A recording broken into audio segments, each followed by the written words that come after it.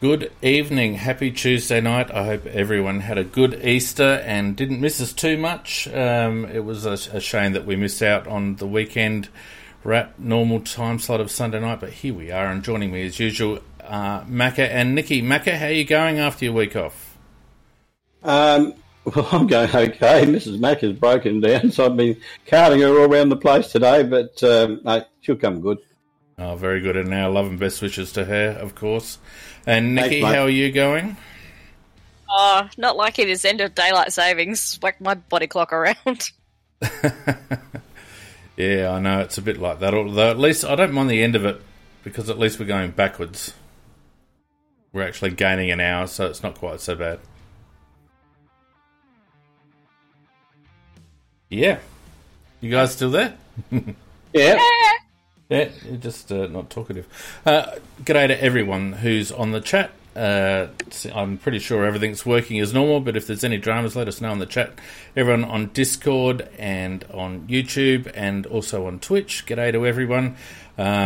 We won't keep it too long tonight because there has been a few days past since our massive win over Gold Coast, but we will crack straight into it. And first of all, a very quick look at the scores, I believe. What do you reckon, guys?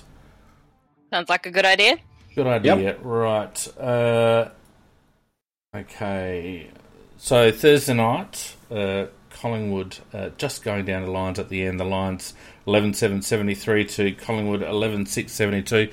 Probably justice for the Lions there after the previous week against Geelong. Western Bulldogs giving North Melbourne a fair old spanking, 25-17 to 167 to North Melbourne 5-9-39, a margin there of way too many. North Melbourne stranglehold on Jason Horn. On Saturday we had Sydney just going along really nicely early doors. Sydney 17-15, 117. To the Tigers 10-12-72. They're a margin of 45 points, if you don't mind. The Bombers getting up over a listless St Kilda. St Kilda would be really disappointed with that one. Essendon 22-11, 143. To St Kilda 9-14-68. West Coast Eagles. Sorry, go on. I was just going to say, St Kilda might be slightly disappointed with a certain number 5. First game back, though, Nick. Oh, come on, shit Macca. out. 6 touches. Jesus. I had to look up the players to see if he was actually playing. Well, I did too, actually. Oh, dear. Yeah, buyer's remorse there, I reckon, in a couple of weeks. Interesting article, actually. We won't digress too much, but interesting article by Ben Dexon on Fox Footy the other day, declaring that the possible death of pure inside mids given the change in style, and I didn't necessarily disagree with him, and it doesn't augur well for blokes like Brad Crouch, who that's their bread and butter. So anyway, West Coast 16-12, 108 over the Power 11-5, 71. The Power got the selection all wrong, in my opinion, playing 93 tools up forward, but anyway. Yep. Yeah, absolutely right there, Fiend. Yeah, they couldn't make up their mind who to drop, so they played them all, and to their detriment. You've got to say this for Kenny, though. He lost a preliminary final doing exactly the same thing on a wet night. He's a bloody idiot. Backs himself in, doesn't he? Although I did take great delight in the masterclass of ruck work you got from Nick Nadanui. Oh, that was just a pleasure to watch. Against quality ruckman too, if you don't mind. Not a bad effort. Anyway, Carlton 16-13 getting on the board over Fremantle 9-10-64, a margin there of 45 points. Melbourne continuing the Giants' hapless start to the proceedings, and the Giants got a couple more injuries and problems there. 11-2-68, the Giants. Melbourne 15-12, 102. And Geelong getting up over Hawthorn, not convincingly by any stretch. Geelong 10-9-69 to Hawthorn 9-10-64, so margin there of 5 points to Geelong. Interesting round of footy, particularly Sydney, I guess. It's unexpected, but when you look at the academy guys they've got, I guess it isn't so unexpected. You're talking about Sydney, yeah. Well, they got a beautiful blend of some very experienced players some players who've been playing now for about 2 or 3 years and are just coming into really good quality football, and say about 3 new boys who can all play already. So they've just got a very, very beautiful blend, I think, and they'll definitely make the 8, in my opinion, and they are building up beautifully for the future. Yes, nice, not a bad little quick rebuild from these Swans. Yeah, and they do. We know Richmond, they haven't looked convincing at the start. They've had the latest start with everybody else, and they've kind of just ticked along slowly. But it was very interesting to see how they didn't really cope and couldn't get back into the game for quite a bit against Sydney. Yeah. Yeah, PJ on the chat, Sydney has a beautiful blend of academy picks, and academy picks. They've had the Rising Star nom for the first 3 weeks, and they're all from the academy. So, and then they've got Heaney and a couple of others. So, a nice little leg up that we never got. But anyway, let's not complain. A quick look at the ladder sees the Bulldogs on top with Sydney and Melbourne, Port, West Coast, Richmond, Geelong, and the Crows just hanging in there on 2 wins, and then a whole bunch of people. Probably the notable ones out of the 8 are Brisbane and GWS, second at bottom, yet to get off the mark, and with a horrible percentage too, 73%. So it's a long way back for the GWS Giants.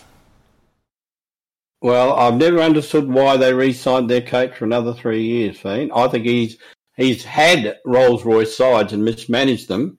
That a lot of those players have gone, and he hasn't really got a Rolls-Royce side now. He's got a few quality players left, but I see nothing but doom for them coming up in the next 3 years. Dead man walking, in my opinion, Macca. Absolute dead man walking. And especially now with those injuries. Well, and to be honest with you, for the people that have watched the documentary on Amazon, Leon Cameron does not come across well. He does not come across as a modern day coach. He seems to be, fixated on mantras and old school, Ron Barassi style G-ups, but there's not a lot of substance in what he's offering up there. And if I was a club in the coaching market, I don't think Leon Cameron would be one that I'd be looking at, to be honest with you. You mean to get him? Yeah, well, I mean, there's coaches that come onto the market that are sought after. Don Pike was very quickly brought back into the fold. There's other if Damien Hardwick or Alistair Clarkson came on the market, they'd be snapped up quickly. Ross Lyon, of course. But Leon Cameron, if he came on the market, I think it'd be very lukewarm. Very lukewarm. I think you're saying the opposite, because I don't think anybody pick him up at all. He's got he's wasted what he's had, and I think he'll definitely be replaced, if not this year, next year. The only reason I'd say why maybe not this end of this year is because they signed him up for 3 years, and that'll be a very huge payout. But and that the AFL would have to pay that out because they subsidise them. But they made a massive mistake re-signing him. So let's just we're digressing, but it's an interesting point, Macca. You say the AFL would have to pay him out, but that would surely still come under GWS's soft cap, wouldn't it? Yes, it would. It would, but it's AFL money. That's what I'm saying. And I understand it's AFL money, but with the soft cap, it still limits their spending power.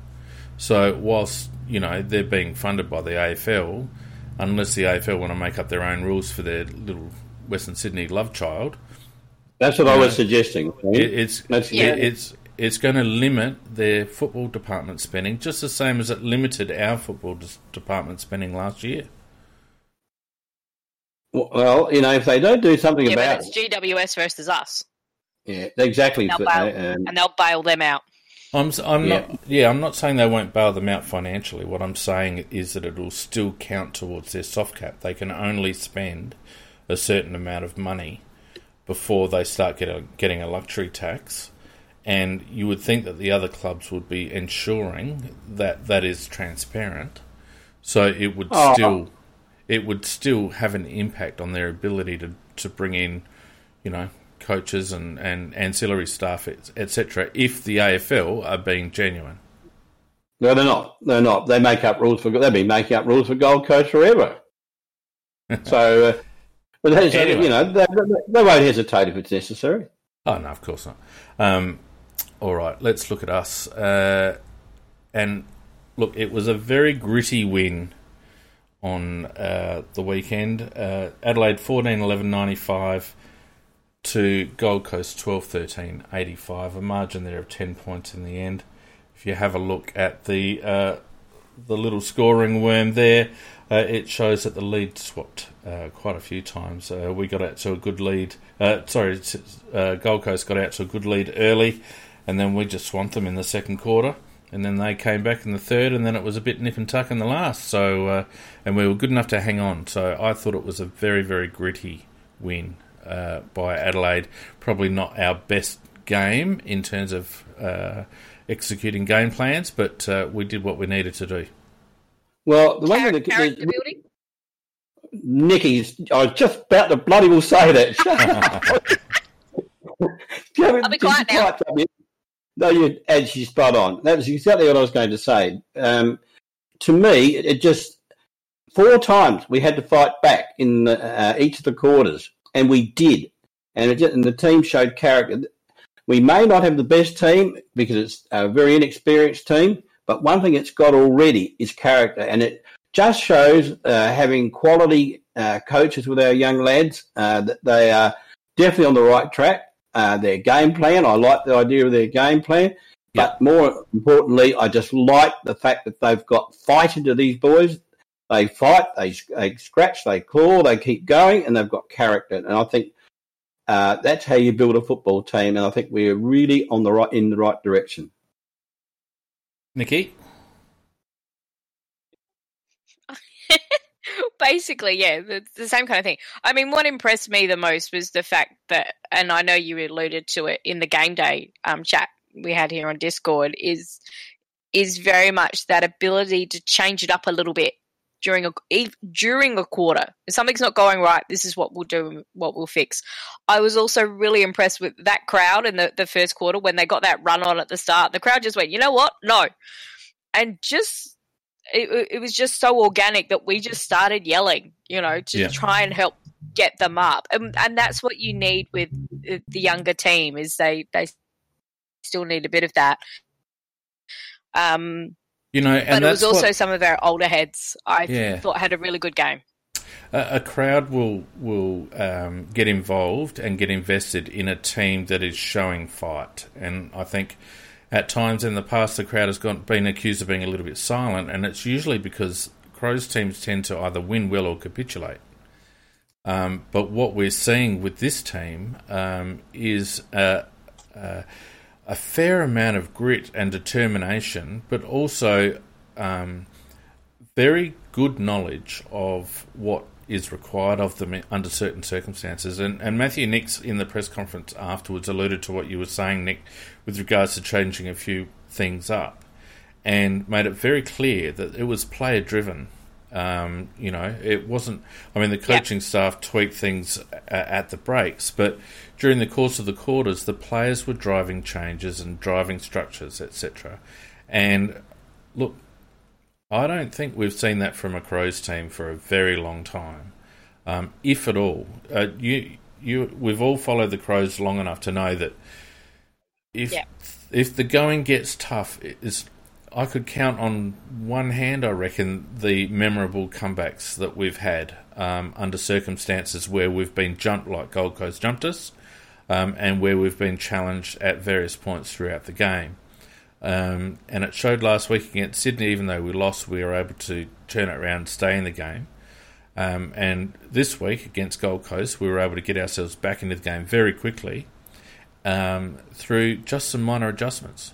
And that, to me, is the most pleasing thing, because remember last year Rory Sloane went to the coach and said he needed to simplify his message a little bit. Well, obviously that message has gotten through, because the players now appear to be very keyed into what's going on and have bought in completely to what is going on and are able to communicate on the deck in real time to make adjustments when necessary. Yeah, and very much in that first quarter, that little bit of run on, what was often happening out of the middle was that the ruck for Gold Coast would actually stay back once the ball hit the deck. And we know Rob goes in to become an extra midfielder. So all they were doing was flicking it out to him, free, bang, into their forward line straight away. That's what happened those first 3 times. Then Rob didn't go in. They obviously identified it within the middle group that that's what had happened, and he stayed back. He made sure he manned up. They didn't have that outlet anymore. Correct. And I just thought that was really smart of that group to pick that quite quickly, and just make that little adjustment. And there was other stuff throughout the night, but I just really liked what I saw overall from the whole team. Yeah, PJ on the chat makes a comment about Sloaney on the Amazon docos, talking about learning the game plan, and as soon as they did, we started winning games. But the other thing we can't forget about last year with regards to a new group and a new coach and new game plan is that they weren't able to train as a full group for the majority of the season, at least for the first half of the season. They weren't allowed to train as a full team. So trying to teach a bunch of kids a new game plan under those circumstances is pretty much impossible, and as soon as they were able to get in and train together, they seemed to gel very quickly, and that's carried through to this season. So Nix has obviously got an effective plan. It's a plan that can score, but it's also a plan that can defend. And I guess at the moment we're finding out which players can stand up to that plan and actually execute, and which players may need to be replaced or fall by the wayside. Yeah, PJ also made a very, very, very relevant point about the standing for the man on the mark. If you watch the Geelong Hawthorn game, I'll tell you now, Geelong cannot win the premiership because they're still playing their same old kick game. And the team that will win the premiership this year is the team that takes advantage of the stop rule and plays on very quickly, forward movement all the time, run, and that's the style that we're doing. And if you look back when we were playing Gold Coast, we actually forced them into that little. And then you have a look at the stats, we'll back it up. Chip, kick, instead of attack. Their first few minutes, they managed to do it, but after that, we managed to stop it. And it's going to weaken zone. You'll have to have a very good zone to be able to stop in the future.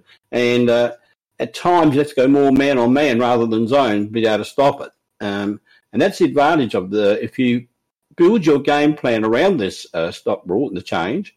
And I know we have done that by the way we play. I think that's going to help a team go forward. Whereas teams that stick with the chip kick game, I don't think they can possibly win a flag. And that's what we also do. You could see that we exploited that against Geelong as well in the very first 100%. game. Yeah, 100%. And they just do not. And we know they've got a coach who just actually doesn't know how to coach. Can't coach. Cannot coach. Yeah. He only knows how to do Bob Thompson's game plan. So I just want to quickly, if we can, I thought what we might spend some time doing at the beginning of shows from now on is just have a look at, with the benefit of hindsight, just have a look at selection and see whether there were areas where we might have made some changes. And really, from my perspective, we've got two problems at the moment. Riley O'Brien is sadly out of touch in terms of his ruck work and also around the ground at the moment in terms of his overhead work.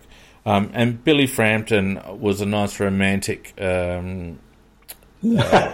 selection first round, but I think we're starting to see Billy's limitations. He doesn't one-grab marks. And he's not really prone to to controlling contests. So I'm fairly comfortable that Billy isn't the long-term answer at centre half forward. But aside from that, I actually felt like we got selection pretty right. We seemed to guess the Suns' structure pretty well. They only really went with the one big tall, Benny King. Obviously, they had Burgess at centre half forward, but he's really only medium, so we could cover him with a Duday or a Jake Kelly in any event. Burgess was required in ruck when the big fella Witts went down with what's turned out to be, unfortunately, an ACL. So I actually felt like our structure and our selection was pretty good. What did you think, Macca? Exactly as you said it, and you did nominate the one guy that I didn't like from round one, where he was double grabbing. Right from the start, he's been double grabbing and usually not finishing at the mark. And even when he's taken it, it's been usually a double grab rather than a clump. Occasionally puts in a clump, but to me, he's a second rater, and I don't think he's the answer. I would much prefer to see Himmelberg in there because Himmelberg can clunk them. Himmelberg has been playing like absolute arse in the twos, Macca. That's the feedback. But I actually saw him on the weekend.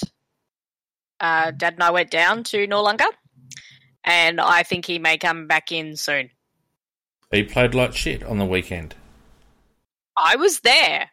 I actually did. No, who told you he played like shit? My eyes. There too? But he's I watched the stream. He's got a better view than you have, Nicky. Yeah, on the screen where you actually you only see what the camera work shows you. His ruck work actually in the centre was a lot better than anything we're going to get out of Frampton. His ruck work was actually very good in the SANFL. The problem you've got is the delivery, unfortunately, into that forward line, the pressure playing against South Adelaide, SANFL, you've got to take that into account. What I saw from him, I actually think he might be closer to coming back in than what a lot of people don't realise. Tilthorpe is about probably 6 weeks away or maybe longer until he learns that he's a forward and he needs to lead him from in front. No, but hang on a minute. Hang on just a bloody minute, Nicky. Because I'm asking PJ, because PJ talks about Tilthorpe. Riley knows that Tilthorpe, that he's a... Riley knows that Tilthorpe. Riley knows that he's a forward.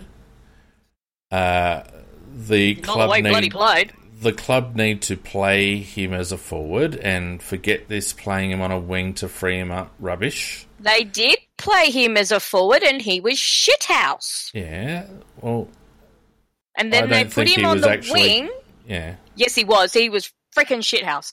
And when they put him on the wing, he actually got into the game and then they put him back up forward and he played a little bit better. But he still persists in trying to be behind his defender. He doesn't watch the play up the ground. He doesn't move naturally. He doesn't read the play naturally. What? He did not on the weekend. I was very disappointed in him. Very, very, very disappointed. Nicky, I'd like people in the comments, live, or if you're watching this on demand or listening to it on Spreaker, I would like to hear your comments on that because I've been of the view from the very beginning that I think we just need to play Riley. We just need to play him in the A's. He's not going to learn anything in the twos. He really isn't, in my opinion. Whether he's playing good or bad. And sorry, Macca, just to finish that off, I probably feel the same way about Himmelberg, to be honest with you. I think Himmelberg is a confidence player, and I actually think the club has done the wrong thing by him. I understand that he was a bit behind the eight ball fitness-wise to begin with, but Elliott did a lot of good things in the back half of 2020, and I think he deserved first crack. And I just think that he needs to be given an opportunity to get in there and play, in my opinion. Yeah. Well, look, I'm in the same camp as you, Fiend. I understand that he might come up and play in the big time and struggle a little bit at first, but that's the whole idea. He'll be surrounded by players like Walker, etc., quality players who can tell him how to play his position. 100%. Well, while he's playing with the scrubbers in the twos, I don't think he's going to learn it. And so, yeah, look, I don't expect him to start right away, and he will make errors, etc. But the whole point is, he is picked. We picked him. He's played SAFL with men for a year and a half before this, so that's right. He should be ready. He should be ready to step up. And okay, it might be that now, Nicky, be quiet. You just want to finish this because he might be struggling a little bit. He might be struggling just a little bit because of the fact that he did have not the perfect pre-season. So it might take him 1 or 2 weeks running around in the twos. Well, also got a nice head knock last week too. Yeah. So I think that he should be in there. He can't do worse than Frampton, in my opinion. I don't think he can do worse than Frampton. And as he builds up confidence, he'll learn how to play in the big time. As I say, he'll be advised by people around him who know how to do it. 100%, Mac. And the boys in the chat are making the point that I was going to make. There are over 10 top-ups in the SANFL. Yeah, there was. You're not going to get the system that you're going to get in the AFL. They're not playing the game plan that they can't execute the game plan that the club is trying to instill. I maintain that Riley is not gaining one single thing in the twos, and they just need to get him up there. Look what Sydney have done with Logan McDonald. Yep. Similar background. He played in the ones last year and did all right, and they've just chucked him straight in, and he's done pretty well. So I would like to see them get Riley in, but if they are going to sit and hold on Riley, I would certainly like them to get Elliott in, irrespective of his form. So look, overall, the only other aspect I'd like to look at in terms of selection before we move on to the head-to-head stats is it a selection that smacks of rebuild, Macca? Do you see areas where an older player who's going all right should have given away to a younger player that we need to get some games into? Well, at the moment, no. On paper, you could argue that, but on performance at the moment, no, I don't think so. Yeah, but is it all about performance, Mac? Well, we have to have somebody knocking the door down to pick them in the first place. I don't want to give anybody a go. Yeah, but we've just talked about that. It's very hard to do in an SANFL team with a dozen ring-ins. Very hard to do. Unless you're at the coalface as a midfielder, it's very hard to do. Like a guy like Frankie Worrell, how's he going to push his case? Well, Worrell's the only one that I would give a game to. Again, that I think is at the stage where he's ready to play. Jones has to obviously get some form before he can. Fogarty, he's got the same problem. But no, Worrell's playing okay, and I think he's got the ability to play at this level. But I think also Borlase is another one. But whether they absolutely ready yet to knock somebody out, they may be during the season, and that may well happen. But I don't think so at this stage. But Mac, we're trying to rebuild. It's not about wins right now. It's about getting games into kids that you think are going to make it. And Worrell, I think, is one. Fogarty, I think, is another one. These kids, and Borlase looks to be really pushing himself up the pecking order too, which is an interesting development. Yeah, he's good. He's so good. You know, there's a couple of others. We're going to have Luke Pedler coming on soon. We've given Sam Berry a run. I reckon Sam Berry might be good for a spell soon. Maybe one more week, give him a spell and give another lad a go.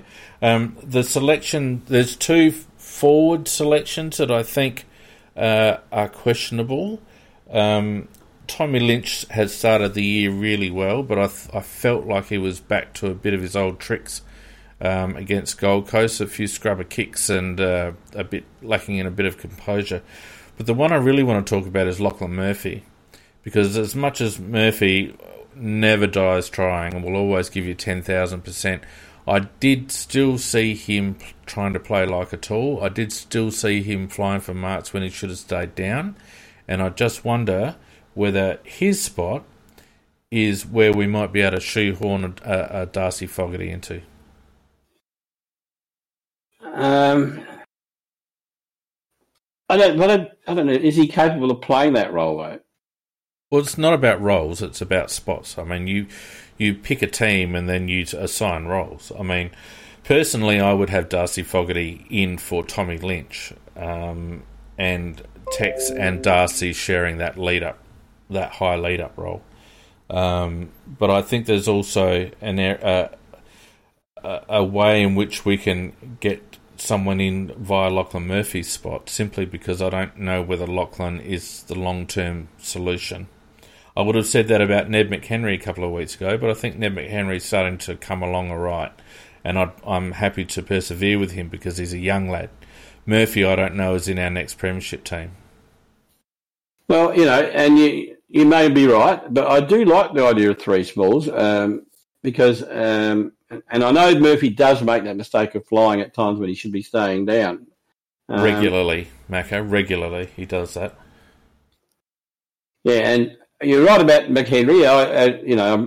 I was dubious that he'd ever make a play, but he is starting to get better each week, and he's starting to look like he's getting the idea. And I have to even agree with Nikki. She says he's earned his spot, and he has. So he's in. I think young Rowe's earned his spot. And Murphy would be the one that would be in danger if one of those was going to go. I don't know, Feen. I'm sure that the thinking with the boys at the moment, the selection team, is that I think that if a player's going well enough, he will get a chance. Look, I think so. And Nicky, sorry, blocking you. I'll give you a crack in a second. I'm just I'm not concerned. I'm not concerned at all. I think Matthew Nicks has got the right attitude that we play to win, and when we go out on the ground, we play to win. But I think the rebuild is, it's incumbent on the selection committee to make sure that they've got one eye on the game and one eye on development. Which we haven't done well at in the past, and we've got a few blokes that are either left the club or on the edge of the club now, like Chase Jones, who can testify to that. We haven't been good at blooding players, and notwithstanding the fact that Sydney are full of academy players, we've lost a number of first round draft picks over the last 3 or 4 years through lack of blooding appropriately. And I think.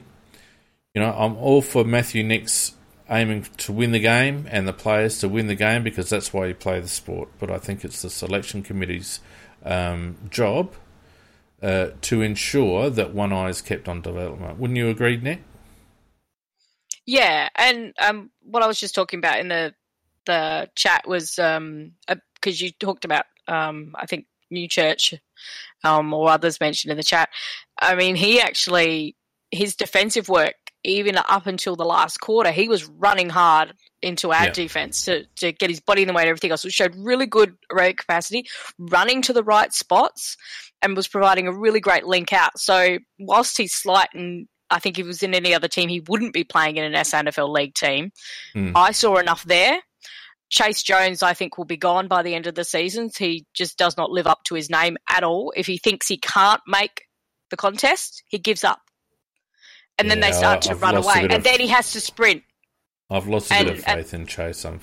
I know. And it just really disappointed me. He did that a number of times. So I also found it very interesting, particularly for Lynch, is that Davis played up forward fairly exclusively in the SANFL in that very similar role. Yeah. So I think there's some nice pressure that'll be coming from Lynch around that role. They did use Fogarty a lot in the midfield, and SANFL level, I'm big G for him in there. I think he can actually play that role really well, and it keeps him involved in the game. because that's his problem, I think, up forward, is he gets a little lost sometimes to be keeping him involved in the game. And so how they use him in the AFL, I'm very keen to see what Nix is going to do with him, because by the sounds of it, from what the words we're getting out of Nix's mouth, and I don't think he's one that kind of he's not that political speak in terms of hiding his true intentions like we've had from previous coaches. I think you kind of get a fair hint of that's the way he's thinking. I also think that Worrell is very close. There were some good points in the chat that possibly when Hamill might get a little bit tired, because Hamill, with his concussion issues last year and everything else, I think he might get a little bit tired. So, and we do know, even though we've got McPherson for a while, he has had an issue with soft tissue. So fingers crossed it doesn't happen. But I think Worrell's that nice size. He can actually play on a tall, small. And very much so that Borlase took a massive step forward than what I anticipated. I knew he had some really good skills, but he just reads the play so naturally and wants to take it on. Got caught a couple of times, but you know what? The kid gave it a go, and just, see if he learns from it. So I think we've got the right balance at the moment. But it's going to be interesting to see in the next couple of weeks if we start getting a little bit of rotation going on. It looks like you've got a bit of trouble with chat there too. Yeah, well, just you guys keep talking and I'll ditch these dickheads out of chat. Okay. Bit of fun. Yeah, just talking about Chase Jones. I think the only hope for Chase Jones, I think, is that he needs somebody like a Jenny Williams to sit with him and work with him mentally, because at the moment, you described him very well, Nicky, and he did when he first came here. He used to battle and fight, and remember that game when he played against the Bulldogs in the last game of the year, not last year but the year before, and he personally nearly got us back into the game and showed that he can play football. It's not that he can't play football. At the moment, in his head, he can't play football, and so it's a question of if we're ever going to get anything out of him. I think it can only be drawn out of him not by the coaches, they can help, and not by his teammates, they can help, but somebody's got to convince him that he can actually play football, because at the moment I don't believe he thinks he can. And the other one which really concerns me is just Mackesy, that, he was a pick 6 or something, I think, and that he just does not look like he wants to be here. Ballarat it was at I think, for Jones. Oh, yeah, that was a great game he did in the AFL. We thought, this is a great lead on to the next season, great way to end the year for him, confidence high. And I think it was also, was it earlier that year was where we had him and McHenry down mud pit at Norwood Oval. It was one, I think it was a Friday night game, and just absolutely deciding we're not going to lose. And it was Hamill and Scholl as well. We are not going to lose this game. And they picked that SNFL team up, basically the 4 of those young guys on their shoulders, and just went, let's win this. And they did. And that was one of those games that made me sit up and notice him a lot. And I'd already started to notice Hamill and Scholl, but they did a great tag team as well in defence of really bottling down on I can't remember his name, from Norwood, their very fast player who used to be on our list. Yeah, what I was going to say about Jones, like in that, not last year, but the year before, and that including that game at Ballarat where he got 18 possessions, he averaged 14 possessions for the last 3 games, or five games, something like that. Then last year he played 15 games and he only averaged 8 possessions a game. So he's really disappearing up his backside. And then this year, in the 2 games that he played, he just didn't even get the ball. Or 1 game, whatever he was, he just couldn't get the ball. So you don't lose your ability. You lose your confidence. You lose your self-belief. And that kid's got none. And the other one, Mackesy, he hasn't got the want. I definitely think he's going home at the end of the year. Which is a real pity. Because Because we won't get back what he's worth. No, unfortunately. And to me, when I look at Chase Jones, part of the problem was he's a pure midfielder, but in the AFL, he has to learn how to play half forward, and he gets lost at half forward. But you can compare him to Harry Schoenberg, put him on a half forward flank, and he just makes it his own. But he's also very damaging when he's in the midfield with the limited, opportunities that he gets there. And that kind of just made me go, what's up with Jones? Because he had all those great attributes. We've seen him actually perform, and we know he can do it. We know he can actually have that mindset to do it, but just something seems to have been switched, unfortunately. Now, whether we can get that switch turned back on, that's up to the coaching staff. Yeah, I don't know. I really don't know, to be honest with you. But, the thing is that we've got some depth, which means that we can afford, these players have got pressure on them now. So, once they hit the club, it doesn't matter where we took them. And yes, it does point to errors in recruiting strategies or, player identification or whatnot. And that's a different conversation. But once they're in the club, it doesn't matter where they got picked. And Sam Berry's a classic example of that. So if Fish and Chase and those types, they don't come up, then, we've got players now. Ball ace for Fisher, definitely. And a few other midfielders for Chase that are champing at the bit. So It's disappointing for those lads, and it's disappointing for the recruiting staff, I think, and maybe it points a little bit to development, although you couldn't say that about Fisher Mackesy. But at the end of the day, our depth is good enough right now. Yeah, and as Nicky quite rightly said, Butts has developed beautifully, and thank God he has. With the fact, we're just reading today that and hearing today that Talia probably won't be available for 10 to 12 weeks. So we are relying on Butts, and if Butts goes down, then it's going to have to be a Borlase, and God help if it has to be a Mackesy. Well, and that's the thing, Mac. I think with Borlase there, I think we can be a little bit more confident. All right. Yeah, he's a really good size, and I actually really like the prospect of those two working together in the future. Yeah. All right, let's look at some head-to-head stats. We all agree then that they got selection pretty right. Just some philosophical things that might be tweaked. Let's look at head-to-heads for the game against Gold Coast. We ended up winning the disposal count, 371 329. Kick-to-handball ratio was probably fairly standard for us. So have a look at Gold Coast kick-to-handball ratio. They really came in with a kick strategy, didn't they? 230 kicks to 99 handballs. And, it showed in their disposal efficiency, I think, because I don't know whether they're quite good enough to pull that off. They were under 70% disposal efficiency, whereas we ran at 75%. Apologies, I haven't got the quarter by quarter. I was too crook to get all that shit happening. Our efficiency inside 50 was good, 54.5%, which is what you want. Having a look at the clearance work, surprisingly, we still won the hit. It really didn't look like we were winning the hit-outs, did it? But we still won the hit-outs 36-34. Yeah, but we were way behind until Which went off, though. Well, that's true, yeah. Last quarter would have been pretty big, wouldn't it? Yeah, Rob was massive in the last quarter. If I did see the breakdown of his stats, and he was miserable at three-quarter time, and he probably doubled or tripled. No, he probably tripled his overall stats in that last quarter. Yeah.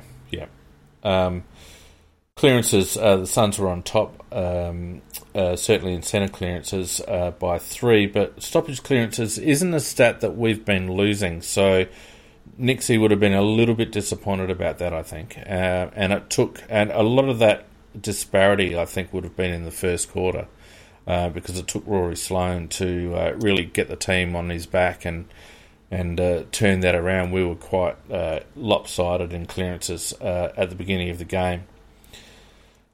Possession count. Have a look at the uncontested possessions. For a team that was trying to maintain possession by kicking the ball, We flogged the Suns in under uncontested possession, 218 to 169, which is quite surprising. Sorry, what was that stat again, Fiend? Uncontested possessions, we were up 218 to 169, and that was despite Gold Coast using a very high kick ratio to try and maintain possession of the ball. It's the way we were flicking it through that midfield, just that fast movement. I think that's where that kind of... Bloody oath, Nick. You're stealing my lines tonight. You're very good at it. No, great minds think alike, Macca. Great minds think alike. Okay, I'll buy that. No, but you're quite right. That's exactly what it was. That once we did when they make an error with that chip kick business and kicking it around, it will ultimately bring yourself undone. And when they did that and we got hold of it, as Nicky said, we rushed it forward and we were flicking the ball around with handballs. We would have used a lot more handballs than them. And the whole idea was to try and get somebody out in the open so that they could get a better usage of the ball. And I do like our game plan. You can see that it's, hold them, but once you've got it, attack, and it's very good. I tell you, the thing that I have noticed in a couple of weeks now is our ability to regroup defensively on the switch up, because against Sydney in that second quarter we saw that we just couldn't get the ball back off them, and we were spending a lot of time chasing, and then we reconfigured after half time and we covered the ground differently. We had areas of the ground manned where previously we were just chasing tail, and we did the same thing against Gold Coast. We seem to have, we're not quite man on man, but we certainly have density in certain areas, depending on where the ball is. So they've obviously identified that they need player density within that 15 to 20 metre chip kick, but then also the bailout long. And so you notice when we started to slow Gold Coast down, a lot of it was because of where our players were positioned, not necessarily one-on-one, man-on-man old school, but certainly focused on certain zones on the ground. And we were quite prepared to let them go laterally, because then we would just shift across and basically have the same configuration on the opposite wing. So it looks really solid, and it's not quite as taxing as what you would think, because players automatically move to a certain section of the ground depending on where the ball is. No, beautifully described there, Fiend. That's exactly how it was. They are moving, as you say, across the ground, and they are, instead of doing the standard zone where you give a fair bit of latitude but you're standing all over the place, we are actually standing much closer to the player, which then does put a lot more pressure on the kick to be accurate, and it also does give the opportunity to spoil or get the ball out of bounds. So I really like the structure. I noticed that teams that tried to use the conventional zone over the weekend, having watched all the game, they were scored against quite easily. Whereas the teams that did this much tighter approach zone, and almost not quite man 1-for-1, but it's almost that. They did a lot better. So I think the old conventional zone has been tweaked to put a lot more pressure on the kick. And it's also in doing that, it's particularly in defence as to which players actually structure that up. So you would often have Smithers on one side and you'd have Duday on the other as that one that was slightly looser to come across to be that intercept. And those are the two that are pretty good at doing that. Or like for Smithers, he's a very good outlet kick that will use him for that. So it's not just that structure of being closer, it's also the players that are within those zones in a way. And it's really clever. Well, really clever. I think they do have designated certain players, which is smart in my opinion. Mac, that Hawthorn grid or the Wiggles web that used to bamboozle teams, as you rightly point out, it doesn't work anymore because of the play on style and the stand on the mark rule. because you can chip your way through those. And I guess that's what I was referring to, that the web is tighter in certain, like, I think teams are starting to work out, all right, we're prepared to give that kick, but we're not prepared to give that kick. So we're prepared to let you switch because we'll have you covered. We're not really prepared to give you the hit up 30 metre diagonal into the corridor, and we want to make the bailout a really difficult option for you down the line. So you watch as teams, and this is where Geelong have not developed at all, for example. You watch as, because you can only have 18 players on the ground, and the web was and the Clarkson grid was a really good way of maximising your coverage on the ground. But 18 players on the ground isn't enough to do that when you've got such a play-on style. And Matt, you'll know this, because I'll tell you what it reminds me of, and I'm not trying to be parochial here, but it reminds me of when Jack Odie brought in the run-on style for Sturt back in the 60s, and it just cut teams up because it was a completely different style of football. Yep, you're right. Yeah, and I'm not that old, but I've seen footage. Oh, no. I mean... he was a fair coach, that one. Yeah, the bogey team of everybody at the time, of course, was Port Adelaide. And I can remember going to the grand finals and, Port Adelaide winning, and then Jack Odie came up with this style of play, and he just failed the first time with it. And then the second time, they overran, and I think they won by 10 goals, and God, that was fucking good. But it's very similar. So, it'll be interesting to see how teams evolve and how the game plan evolves. I still expect some teams against some opposition to flood. I can see teams against, say, a Western Bulldogs, who are obviously very high scoring and very quick. I can see a flood happening. And Jono in the YouTube chat, absolutely, that Sturt machine in the 70s. I was lucky enough, Macca, to grow up living across the road from John Murphy, and so he'd have barbecues every Sunday with all the Sturt boys over for a barbie, and we'd kick the footy out in the front with all his lace-up Victorian Guernseys and South Melbourne Guernseys and Sturt Guernseys. It was like a dream. Anyway, thanks, Jono, for bringing that up. And it shows in the stats. You would expect Suns with such a high kick ratio to have a better uncontested possession count, and yet we did them in for that. Time in possession was even for the match, 41% each. Marks, as you'd expect, the Suns, in terms of uncontested marks, were high, 104 to 81 in total. Marks inside 50, though, 11 to 10, so that was even. And contested marks 12 to 14, that was even as well. So whilst their mark count was a lot higher, it was that chipping back and forward across half back that they were getting a lot of their disposal numbers. Defensively, surprisingly, the Suns out-tackled us 70 to 57.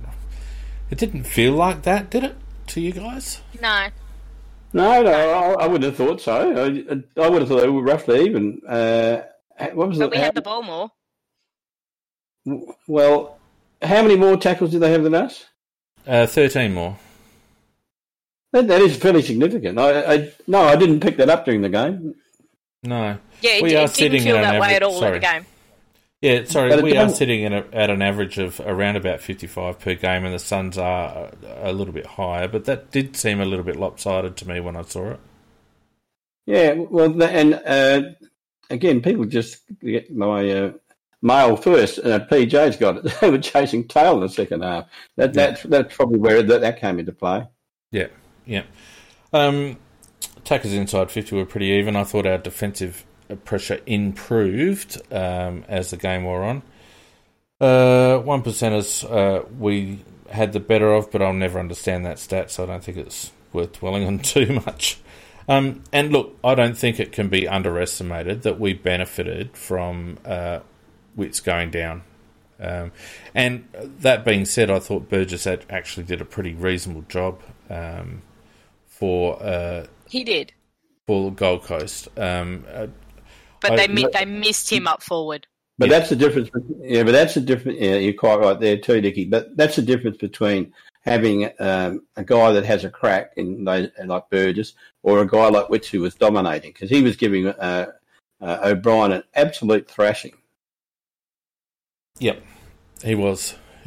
All right, I don't want to go through all the players. I think we're just going to go through the 5 main playmakers and a couple of players that might be on the edge. So, who's your pick, Nick? Who would you like to go with first?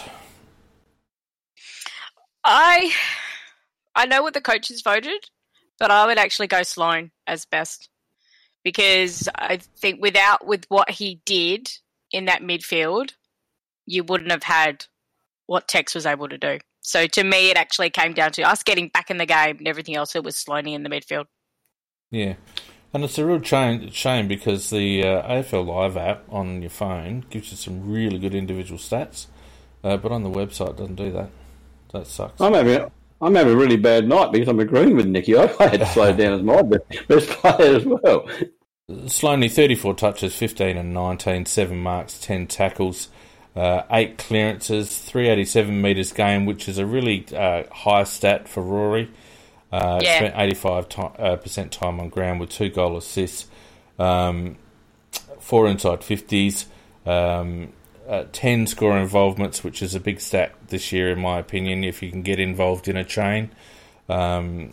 He had 11 intercept possessions, went at nearly 80% disposal efficiency, 19... it was a complete game by Rory Sloane, and the best game I've seen him play for quite some time. Noticeably picking us up, showing leadership, and riding the ship halfway through the first quarter when things were going to shit, basically. Yeah, I thought he was the one that righted the ship in that first quarter, and he had a bit of support as well from Keys, and young Schoenberger did a good job as well. I thought Sloaney was the man because that was, we talk about Tex turning the clock back. That was Sloane turning the clock back. That's how Sloane used to play at his very, very best, and to me, it's encouraging. I just hope the guy can play like that every week, because we will win a lot more games if he played like that. Because once he got the ball moving in our direction, of course, Tex, and with the setup we've got now, which suits Tex, it gives him scope to move around and get the ball. I think Sloane first and then Walker. That's my order. So you want to have a look at Tex, Macca? Yeah, well, he's really been reincarnated, hasn't he? Because of the fact that he's obviously a lot more agile. He's a lot more agile. That's the first thing. He's obviously less muscle. He's obviously had injuries last year, but he's fit. He's much more agile. He's carrying less weight around, and he's back to. He hasn't just rolled it back a couple of years. He's rolled it back about 5 or 6 years. Oh, he's back to 2012. Well, that's about 8-9 years. Yeah, no, but he's back to that before his knee, when he was just starting to break out. Let's have a look at his stats. 15 and 9. He took 9 marks, 3 tackles, 3 clearances. I mean, 504 metres game from your inside 50 forward. That's amazing. Spent 92% time on ground, so he's clearly fit. Sorry, I just clicked the wrong button there. So 4 contested marks, including that beauty that he took against 2 Gold Coast players, where he just basically cleared space in front of himself, protected the mark zone or the drop just zone. Stick the bum. Yep, stuck the bum out. 6 inside 50s. That was lovely, that one you're talking there, Nicky. He just put the bum back just to hold him back and then came forward. Yeah. But what I liked, he had 6 inside 50s, 12 score involvements, 10 contested possessions, and 2 tackles inside 50s. There are some stats there that we haven't seen from Tex Walker for quite some time. I think he's on top of the ground. I think he's loving his footy. I think he's enjoying what the new group around him are bringing in terms of enthusiasm. He's obviously bought into Matthew Nicks, and I think the coaches have, rightly or wrongly, given him every confidence to say, as long as you're playing well, you get in the team. And on form, I mean, the guy's clearly in front of the Coleman, probably, I would argue, maybe the form player in the competition at the moment. You Definitely. can't argue with it. Can't argue with it. Well, I don't think you can argue with that at all. well, And sorry, Nick, I was just going to say, if I was going to tell you at the end of last year that after 3 games, that Tex Walker has got 30 coaches votes, which was at the maximum. 28. 28, is it? Sorry? I thought he'd got the 3. 28? No, he got 8 against Sydney. Right, sorry. And that he's probably leading the Brownlow medal at this stage. It'd be close. He'd be top 3, that's for sure. No, he's probably leading it because... he's a forward. Yeah, and that Sydney game we lost, and they don't like giving us votes when we lose. Anyway, it's splitting hairs. He's certainly in the conversation for the Brownlow at the moment. It's fantastic to see, and you know we've been one of his detractors. We've wanted him to give way, but we were talking about the Tex who was broken down and just struggling, in my opinion. But I tell you what, this Tex, he can play on as long as he likes, as far as I'm concerned. And for me, I think what he's actually doing, as well as he's playing well, but it's bringing those younger players in, and he's also showing them where they need to be. Yes. And Nikki, so we see that from James Rowe, particularly. He knows that one of his goals, that was perfectly tapped down to Rowe. And the other one was his snap. Nikki, he didn't even look at the goals. That's why I want Riley Thilthorpe in the team, for the reason that you just said. Oh, yeah, I thought she's cooking herself. Yeah, absolutely balls He still yourself. has to show a little something, and he didn't. If he can tie his boots, he's in the team, as far as I'm concerned. Yeah. How much would Riley Thilthorpe benefit from playing alongside Tex Walker for 15 games? Yeah, massive. How much? Unbelievable. Anyway, we're not going to dwell on that. All right, so my pick, I'm actually going to have a look at Brodie Smith, because I thought Brodie Smith's game was a little bit underrated. 26 disposals, 19 kicks, 7 handballs, 775 metres gained, if you don't mind, 4 tackles, 81% time on ground. Nick was very much used as the outlet, but also the deliverer into forward 50 as well. 7 inside 50s, 2 score involvements, 11 intercept possessions. His disposal efficiency was a little bit down, but you get that with long kicks. 10 contested possessions. 10 contested possessions from Brodie, which is always good. Shows that he's engaged. I thought him and Seedsman both had underrated games. No, I thought they had outstanding games, not underrated. Well, I don't think they've been given the attention that maybe they deserve, because I thought they were instrumental in getting us back in the game. I've got both of those in my top 5. So I thought you described it, Smith's game perfectly, and Seedsman's was pretty similar, and it was easily the best game Seedsman's played for many, many a long day. Yep, agreed. Look, the others, a couple more. Sorry, yeah, I was just about to say, so to me, obviously, was Tex and Sloan were the 1 and 2, but after that, there was quite a number of players I think you could interchange back and forth, because I thought Keys was really instrumental as well. Lairdy was very underrated in terms of what he was doing in and under. Schoenberg was showing bits and pieces. You had Harry, 2 days stuff. He's my 2023 Brownlow medalist. I just need to continue to put that on record, because put that out there. I just want to make sure that I can say I told you so. It was a great little even battle as to who you then put in next. Yeah. Well, I think Sloan Walker, they were the top 2, and then I think the next 3 came out of Smith, Seedsman, Laird, and Keys, and that's how I grouped them. And so I really got 6 there, and I'm not going to argue the order out of Laird, Smith, Seedsman, and Keys. It's everybody will have different opinions on them, but they all played well, so I'll go along with whatever anybody says. Yep. The only other player that I would mention, and I know his opponent kicked 4 goals, but I thought Jordan Butts was excellent going back. Second half was excellent. Yeah, and the ability for him to obviously take on board the feedback that he was being given and not to drop his head against one of the premier tools in the competition, and to basically dry up King's influence was fantastic. I thought his game was showed a lot of maturity for a young lad. But Butts is really growing at a massive rate, actually. So is mine, actually. I was going to say I can relate to that. Kilos.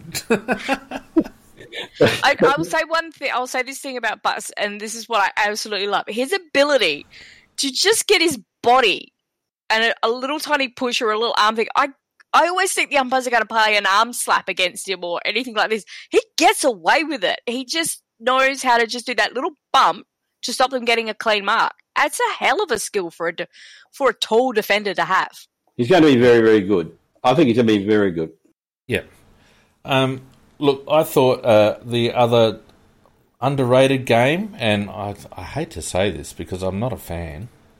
I haven't got anything against him, but I'm not a fan, was Jake Kelly. I thought Jake Kelly had the best game that he's played for the club for quite some time, actually. Excellent game. No, it really did. He did have a top game, Fiend, and on that performance, he's a lock-in. I thought he played very well. Yeah, and that's a problem he's because just that player we need in the back line. That structure. Yeah, I don't know. I want Worrell in the team. I want Worrell in the team. Yeah, I know it goes against your grain. And Worrell will make this team because the players will be missing in action. I think Hamill might have to have a rest and give him a crack there as well because I thought Hamill was probably one of our lower ranked players for the day. Yeah, just flashing in and out a bit, Will Hamill, at the moment. Yeah, like Frampton was stood out as the worst one, and I actually had, looking at it, I thought possibly Hamill might have been very close to the second worst. Yeah, look, I don't think Shane McAdam had a great influence on the game, to be honest with you. He did get 2 goals. He did get 2 goals and that's the one thing.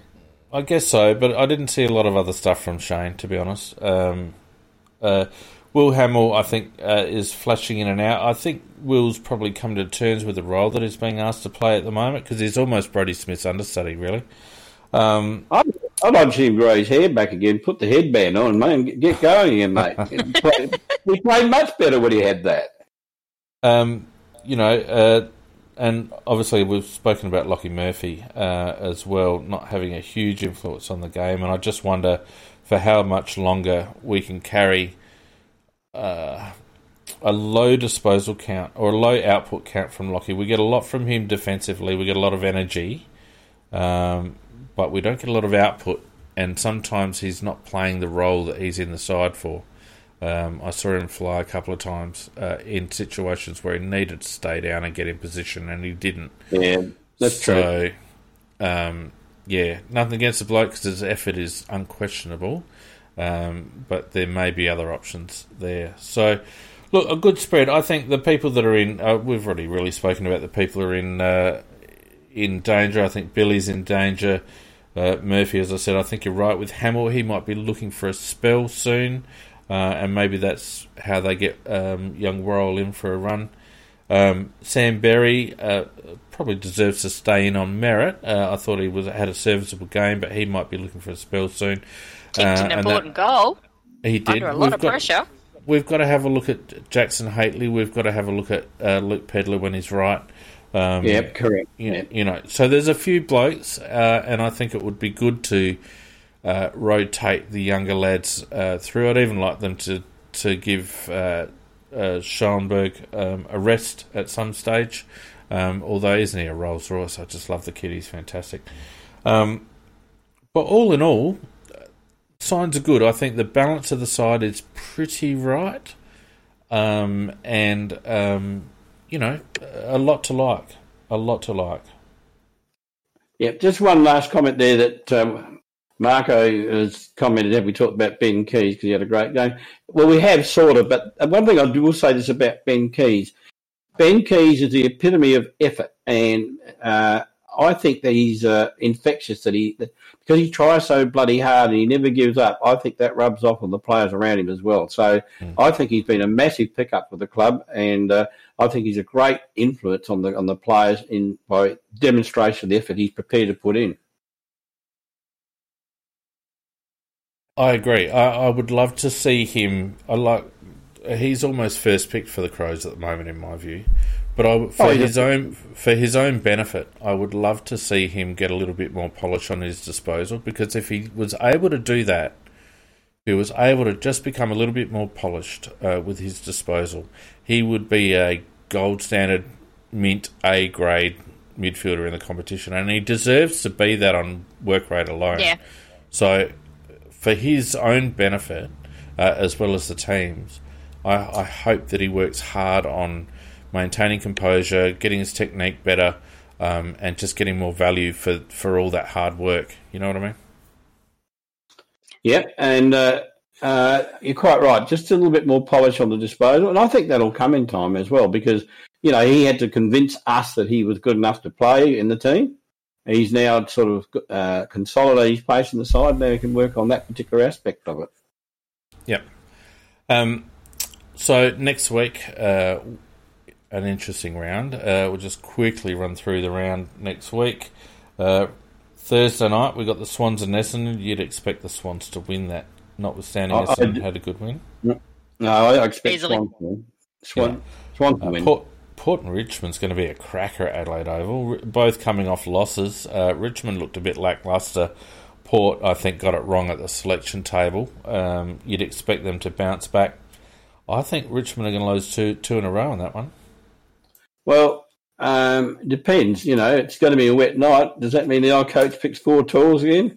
No. Well, it might force him to actually select the right team. Yeah, look. You didn't bloody last time. I think that if Port pick the right team, they will win. Because I was very unimpressed with Richmond, to be honest. They didn't play very particularly well at all. They didn't turn up. They spiritually they didn't turn up at all. So I'm with you. I'm going Port. Bulldogs, you would expect, are in too good a form at the moment for the Lions, particularly at Ballarat. That's a fair trip for Brisbane.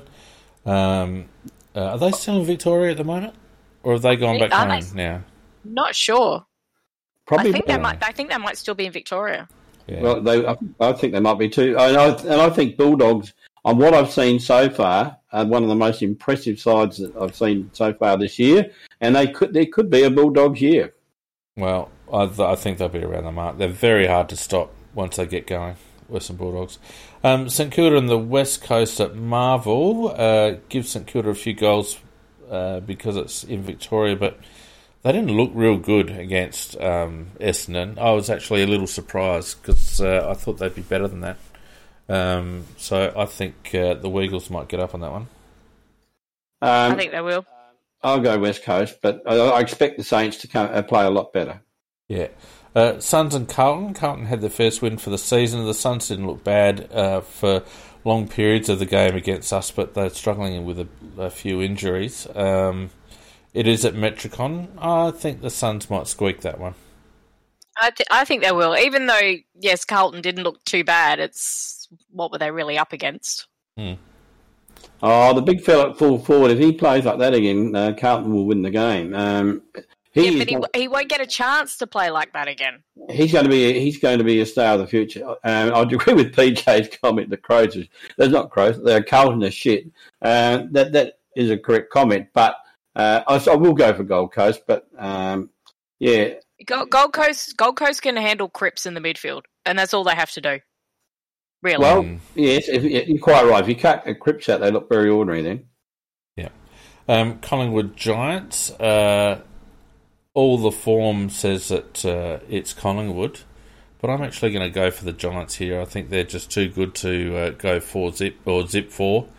Collingwood are only just going, in my opinion, so I reckon the Giants in that one. That'd be at the MCG, though, wouldn't it? MCG, Giants at 4.25. There's my smoky bet, Macca. Get on it. No, well, I'm saying that Collingwood will win because Grundy will absolutely maul his opponent in that particular game, and Collingwood will get first use of the ball, I think, and win the game. Okay. Yeah, it'll be. I think it won't be a pretty game to watch at all. I'm going Collingwood. Well, I might put a lazy 10 on the Giants. That's my smoky for the week. We've got North Melbourne at Marvel, a fast deck. Where I think I'm looking at the odds here, and North Melbourne at $3.50. I think that's an insult to the Adelaide Crows, because there's no way in the world that North Melbourne get close to us. No way in the world. They are playing horrible football. Well, I think they'll play a lot better than they did last week, because they were absolutely. I watched some of that. They were demoralised, absolutely demoralised, and just falling apart in front of your eyes. Now, when a team gets belted like that, they do play much better the next week, because they've had their asses kicked all week and drummed in there. They've got to go in harder and all the rest of it. I think we'll win, but I think that they will give us a fair bit of competition for quite a while anyhow. No. And nah. Well, I want to be wrong, by the way. I want to be wrong. Well, I think I agree with you, Mac. I think they'll come up with far more passion, because Noble's lit a bloody bomb under them. I just don't think they've got the bloody cattle, to be honest with you. Phoenix is spot on. Well, and on top of that, the question was raised in the chat: can Noble actually coach? I'm not so sure. No, he can coach. Well, yeah, he can coach, and he'll have a good plan for some of our players, and he knows what Nix's style is and what he wants to play. And he's also got Uni there, who has quite a bit of knowledge on us. David Noble has been handed a shit sandwich by North Melbourne's list management committee. And I think they'd acknowledge that. That list is an absolute mess. An absolute mess. And it all started from when they couldn't transition out those senior players a few years ago, and they've just dropped themselves in the biggest hole. They've made a couple of poor trade decisions. They've drafted poorly. A couple of players haven't come on. Noble, I wouldn't judge Noble's coaching ability on how North are playing at the moment, because I really don't think they've got the cattle. No, that's a fair comment, actually. No, I don't, but in the blokes long run, blokes that I've spoken to that have played under Noble, he coached the Bays, didn't he? And he's been an assistant coach at Adelaide. They speak very well of him, so I'm comfortable that he can coach. So what do you think the margin's going to be, Fiend? I think it'll be 80 points plus. Well, PJ's saying it'll be under 18 points. Yeah, but he's a pessimist. PJ thinks I'm taking the piss. I'm dead set serious, PJ. Dead set serious. You reckon 18 points? It'll be 18 points after the first 5 minutes, mate. Well, I see a first half being a bit of a struggle, and I'll say that we'll end up winning. I think that we'll win by about 36. That's what I think. 36. Second half only. Come on. Nick, what do you reckon? I think the way that we're playing, the intent that we're going with, and if anybody caught the little aftermatch they showed with Nick's talking to them, I think he's very much got this team focused very well on next step. We've got to keep making our next step. And watching the couple of things I've seen of North Melbourne, I think this is going to be, fingers crossed, a good smashing. Yeah, that bloke from Hardware Unboxed, much loved patron of the CrowCast and a previous presenter, he's got it right. We'll win by 14 goals, and North will struggle to get 40 points. And g'day to Tim on the chat. Good to see you, mate. Haven't seen you around for ages. He's the right stuff. For those who don't know, Tim runs Hardware Unboxed on YouTube. We've got a lazy, 800,000 subscribers. Gets in trouble with big graphics card companies on the regular. Takes no shit from anyone. And smashes Big Footy as well. So it's just an all-round legend. Thanks, Tim. That'll be $50. Right, Melbourne and Geelong. I don't know. Geelong are in under $2 for this game, but I reckon that overrates their form. I would expect Melbourne to win this game at the MCG, to be honest. I'll go Melbourne as well. I really didn't like Geelong's game against Hawthorn at all.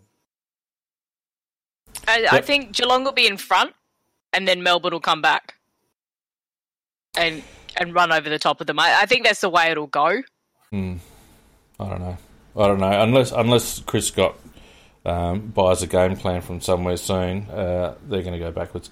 And Freo and Hawthorn to round off the round over there in WA. That's an interesting game. Hawthorn were a little disappointing, I thought. Hawthorn probably played to their maximum ability. I reckon the Hawks, actually. When do they get Fife back? It won't be this week. No, they've got a couple of players out injured. I really did. Freo were bloody terrible. They played shocking. They were shocking. And now they'll be at home and they'll probably reverse their form a little bit. But no, I'll have to go Hawthorn. Yep, agree. And the only thing we've got left to talk about, Nikki, and I'll give you the floor for 5 minutes, Nikki. 5 minutes. We need to talk about the AFLW because once again, the evergreen Adelaide Crows women's team have just waltzed into another preliminary final. And go. Actually, no, this is the first time they've had one, isn't it? Well, you know what I mean. It is the first. No, it's an odd-numbered year. We do very well in odd-numbered years. Would you just get on with it? So we're playing Melbourne at Adelaide Oval at 12:40 on Saturday. Get your tickets tomorrow. Let's pack this joint out because those girls they deserve all that support.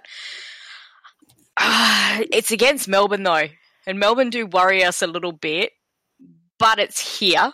It's not. They have freaking Casey Fields, which is a hellhole. They cleaned us up over there. Oh, yeah, it was wet. We were a little bit too tall. We didn't play well. And I think it was a nice little kick in the butt that we needed leading into the finals. He was mixing it up. He was. He was playing around a little bit. And I was still getting a bit frustrated with some of the setups we were doing.